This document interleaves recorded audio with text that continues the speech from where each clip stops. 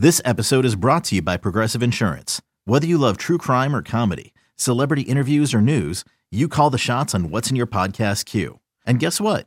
Now you can call them on your auto insurance too with the Name Your Price tool from Progressive. It works just the way it sounds. You tell Progressive how much you want to pay for car insurance, and they'll show you coverage options that fit your budget. Get your quote today at Progressive.com to join the over 28 million drivers who trust Progressive. Progressive Casualty Insurance Company and Affiliates. Price and coverage match limited by state law. You know what the Mets need right now? One of those Peloton instructors screaming at them about how they got this. Keep grinding. Come on, Peloton. I see you, Alonzo 20. Keep that heart rate steady. Skipper for you. 45 more games. Come on now. Rise and shine. Step and glow, y'all. Let's do this. No ego, amigo. The Mets are not even a quarter of the way through this scheduling nightmare of all LA and San Francisco. We'll break it down, see how it's going, and whether or not you own a Peloton is kind of immaterial. Mets in the morning. Mets in the morning. Oh yeah. Mets in the morning. Gonna tell you what the Mets are doing while coffee is brewing. Now here's Josh Lewin. Scootily down. Quitting is a luxury we can't afford. Inhale confidence, exhale doubt. You can either be sore tomorrow or sorry tomorrow. Which do you choose? These phrases are among the reasons I personally do not own a Peloton. The other is I don't want sweat all over my rug. I'm funny that way. Josh Lewin with you. Here is what we do besides shout-out phrases that you also find written in script on wooden signs at Marshall's. We break down what's going on with the Mets, giving you stats and info and opinion and sound bites and highlights and look ahead. So, are you ready? Yes or yes? Sorry, that is the last one. We do this every day, Monday through Friday. Mondays are always stuffed full since we have to review an entire weekend's worth of games. The degree of difficulty of this patch of scheduling, as you may know, is 10 out of 10. The Dodgers, second in baseball in runs a game. They're fourth in on-base plus slugging. They lead baseball in ERA. The Mets just played them 3 times. They're about to play them 4 more times. And tonight, they play at the one team that's even better than the Dodgers, and they'll do it on very little sleep. Now, some good news. Once the Mets complete this nightmare run August 26th, they get 8 of their next 11 against the Nationals, who have lost 11 out of 12. They're playing without pretty much everybody. It's Juan Soto, Victor Robles, and 23 extras from a movie set. So as for what's now, the Mets are, not unlike New Kids on the Block from 25 years ago, hanging tough. They were 2 swings away from taking the first 2 games of the Dodgers series this past weekend. And we'll get into what happened Sunday soon enough as well. But big picture, I think most every Met fan agreed you're probably not going to emerge from this 2-week hike through the thistles unscratched and unscathed. There will be Neosporin necessary to heal some wounds, but how many wounds and how deep would those wounds cut were probably the best questions. 6-7 or 5-8, we all agreed was maybe a reasonable expectation. Just tread water, stay close, so you can start to win some games against teams that aren't as jam-packed with talent. Yeah, the Dodgers were in without Mookie Betts and a lot of their pitching, but Trey Turner and Scherzer keep this the major's most talented roster. And the Mets were looking at these 13 games without DeGrom, at least a good portion without Lindor. Who knows when they'll have Baez back and ready to rock. The Mets parking Baez on the IL till at least next week, and who knows when we'll see DeGrom, if at all, this year. That 1.08 ERA is basically frozen in place. The Mets, without DeGrom, Lindor, and Baez, needing to grab at least one of the home games against the Mookie-free Dodgers. Keep in mind, the Mets recently had an 18-game streak of scoring 5 runs or fewer. Longest streak like that for the team since May of 2013. That's a lineup that featured Ruben Tejada leading off and Ike Davis hitting cleanup.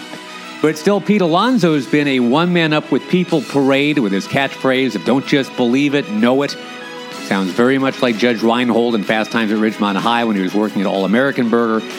Alonso is paid to write a monthly blog for City, if you didn't know that. And he wrote most recently, quote, "It is impossible to be successful in a result-oriented and incentivized game when thinking only about results.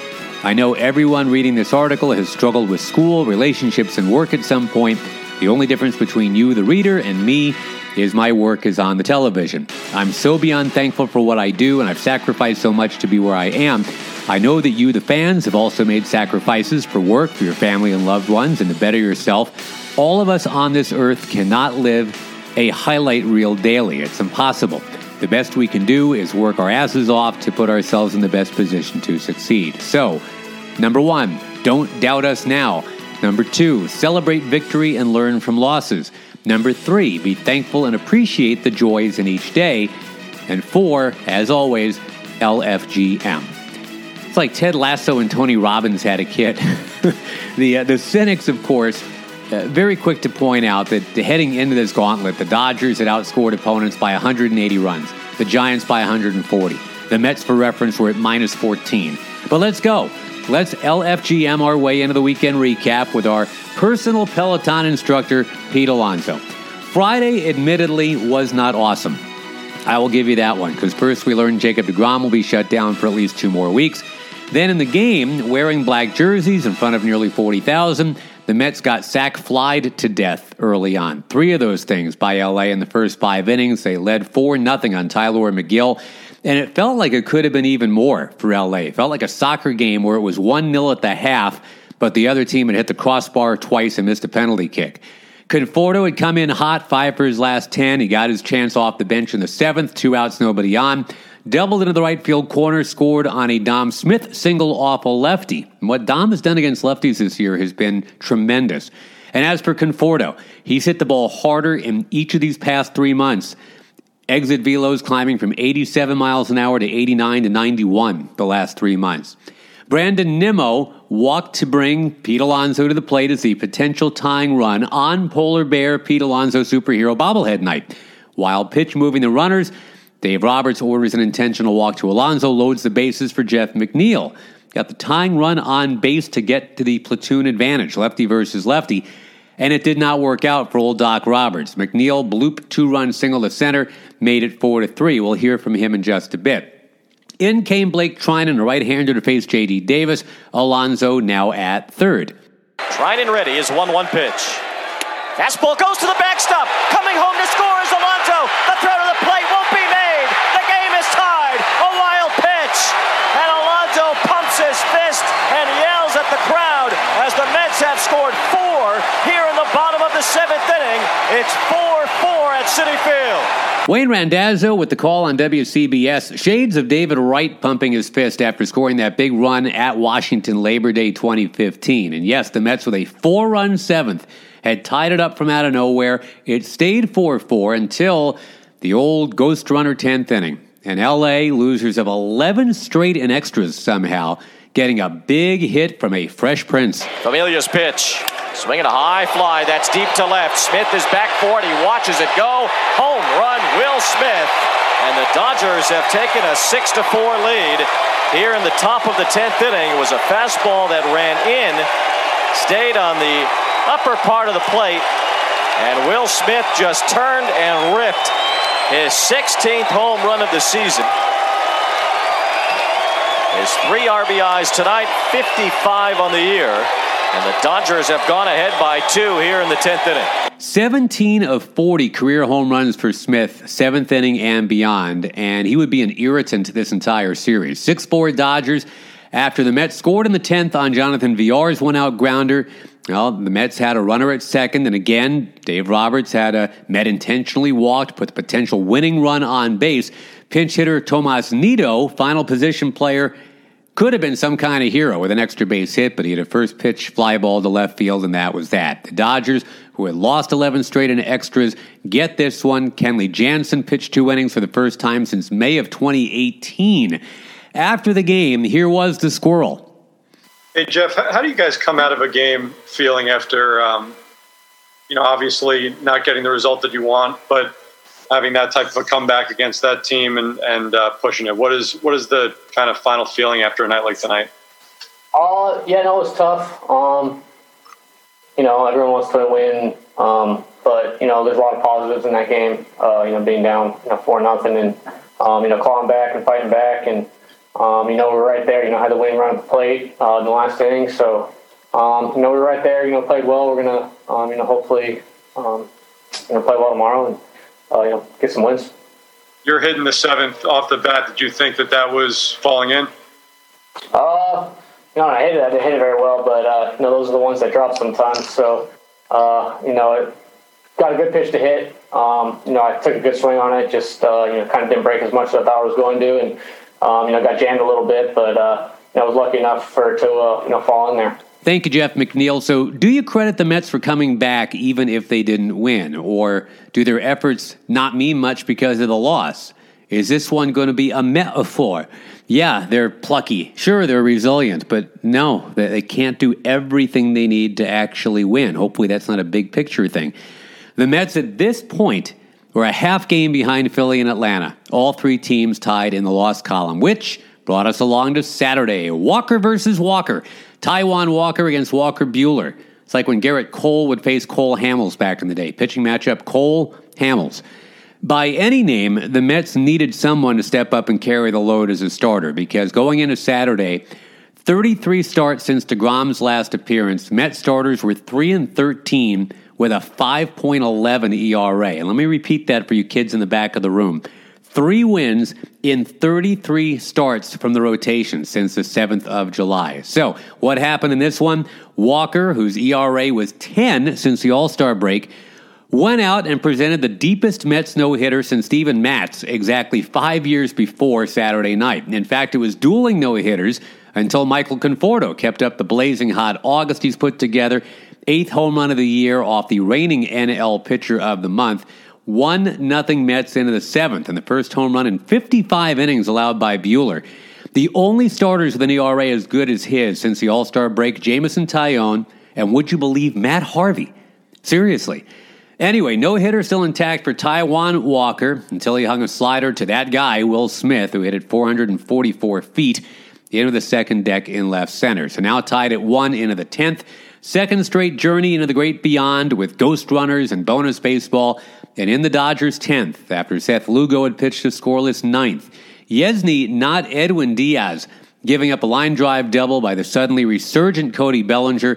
Ghost runner scores. Mets go down with a whimper in their half. They lose 2-1 while both Philly and Atlanta had won their games. So a game and a half out of first.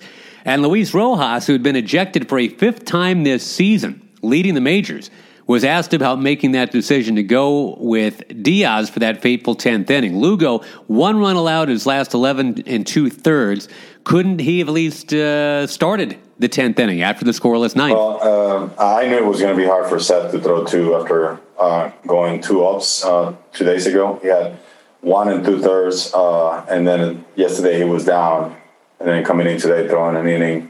I knew it was going to be just hard to come back up and throw multiple innings in twice in 3 days. So that's why he couldn't come back, and we went to Yancey. A really tough loss since the Mets finally got a dominant game from a starter, but the Mets were matched against a guy who was on a mission. Buehler's a bulldog, and he struck out 10. He threw an old-school 109 pitches. It would not get easier Sunday because the Mets were about to face Mad Max. But first, let's hear from Taijuan Walker, who had just no-hit the defending world champions through 6 innings. Like I've been saying, I feel like I've been going in the right direction the last couple of weeks. Obviously, the results have been what I want them to be, but body-wise, arm-wise, velo and everything about my stuff has been getting better and better since the All-Star break, and it's just been going in the right direction, and I feel like I'm in a really good place right now. Final line for Taijuan Walker Saturday, 2 hits across 6 2/3. He struck out 8 on the night. He retired 18 of the first 20 he faced. The signature splitter was really good, but again, the offense just couldn't get out of neutral, and that set up the Sunday night ESPN game, Carlos Carrasco against Max Scherzer. Let's do a little reset on Scherzer for the uninitiated, the Gargamel to the Mets Smurf Nation here. Since Citi Field opened, only Scherzer's former teammate Gio Gonzalez, remember him, has a lower ERA at Citi Field, minimum 10 starts. The 2 Mets that place after Gonzalez and Scherzer are DeGrom and Seth Lugo, who are tied. Do you guys know Seth Lugo's career Citi Field ERA as a starter is the exact same as DeGrom's? It's true. So, against Scherzer Sunday night, my pick to click going in, the Mets' secret weapon, the kryptonite to this multicolored eyeballed Superman, Michael Conforto. the active player with the best OPS against Mad Max, 1125, meaning he's been Vlad Guerrero Jr. +1 when he faces Max Scherzer. The all-time best against Scherzer, somehow Shin-Soo Choo had a 1792 OPS against Scherzer. 30 plate appearances, he reached 20 times with a batch of extra base hits in there.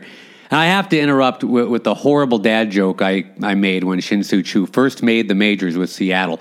I told my partner on Texas Rangers TV, Tom Grieve, about how he'd been toiling in the minor leagues for 6 years, blah, blah, blah. But now, sure enough, here he is, Big League Choo.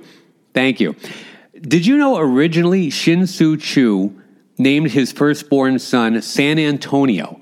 It's where he was playing in AA. He thought the city's name was just so beautiful, and he and his wife thought San Antonio Choo should be the young lad's name. Cooler heads did prevail, because that kid would have gotten his butt kicked in school a lot. All right, that is the last tributary off the river here, I promise. The last ADD moment, I swear. The Mets, 4-18, their last 22 against LA into Sunday night.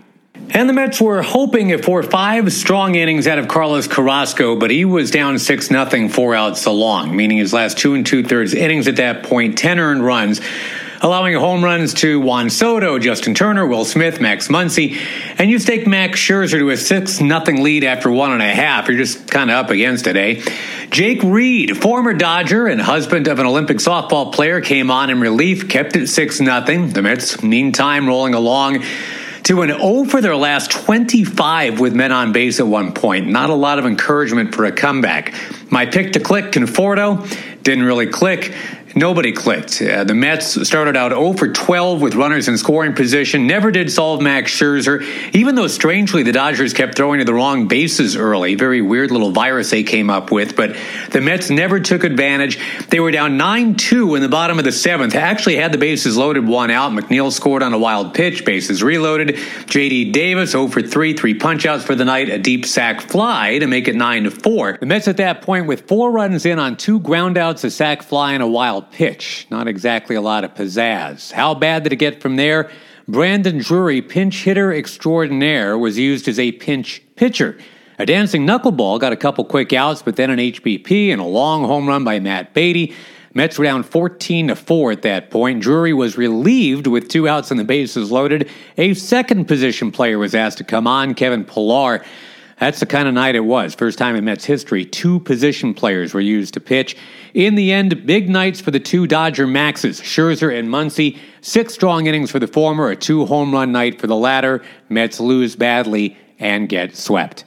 So now the Mets head west and try to climb Mount McKinley while wearing an old pair of Crocs. Let's pull back on Google Maps and get a better view from up top on how tall this mountain really is for the Mets right now. The starters they're going to face in a 2-week stretch. They've already seen Julio Urias, Walker Buehler, they're going to get twice. Scherzer, they're going to get twice. Then it's Kevin Gausman, 11-5, 2.2 ERA. Logan Webb twice, 6-3 with a 2.9. Anthony DeSclafani twice. He's 10-5 with a 3.2. And then for good measure, former Cy Young Award winner David Price, who's 4-1 with a 3.6. You would expect Randy Johnson or Steve Carlton to come out of retirement here. This is just an absolute capital G gauntlet. The worst starter they're going to face for 2 weeks is a former number 1 overall pick and Cy Young winner in Price. And remember, the Mets cannot afford to go something like 3-10 here, because that would likely bury them pretty deep under the Phillies and or the Braves. This is like that level of the video game that you get to that only the experts know how to navigate. It is one thing to get through like the first 3 levels of Donkey Kong from back in the day. It is quite another to be dodging barrels around level 18. The Gorilla starts firing barrels again tonight. It is a 9:45 first pitch East Coast time from bucolic and also sometimes frigid San Francisco. Once the sun sets, it is hooded parka time. It is not pullover sweatshirt time. And what you need to know about the ball club occupying 24 Willie Mays Plaza is that surprisingly, they are really, really good. Gabe Kapler, very definition of a new age manager. And we will have time tomorrow to go deep on a very deep thinker. But suffice to say, Kapler has been pinch hitting and platooning and working those puppet strings like a maestro all year. Kapler is so different than the manager they used to have. The Sam Elliott sounded like Bruce Bochy, who was kind of a cross between John Wayne and the Marlboro Man.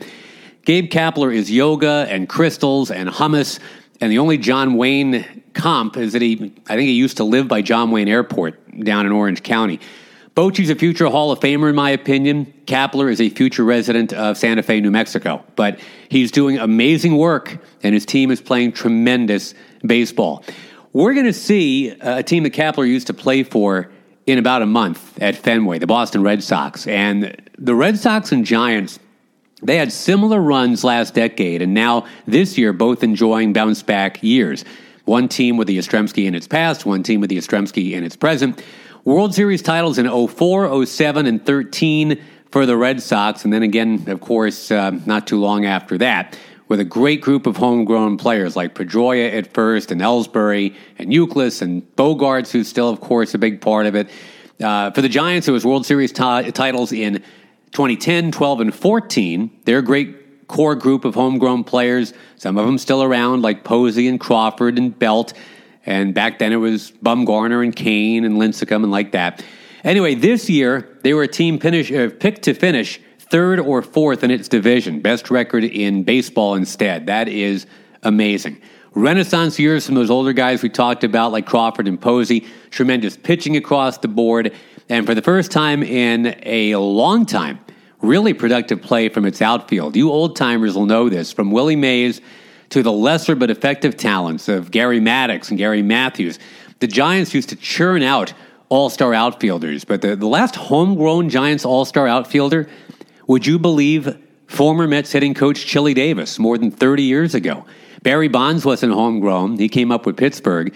Cody Ross, that idiot Aubrey Huff, Pat Burrell, even Mike Yastrzemski, all of them started somewhere else. Let's spend just a minute waxing nostalgic about Willie Mays while we can. Of course, he ended his career in Queens as a shell of what he once had been, but what he was maybe the best all-around baseball player of all time. Ran down fly balls like he was on a motorcycle, 12-time Gold Glover, but remember, that award wasn't created until 1957.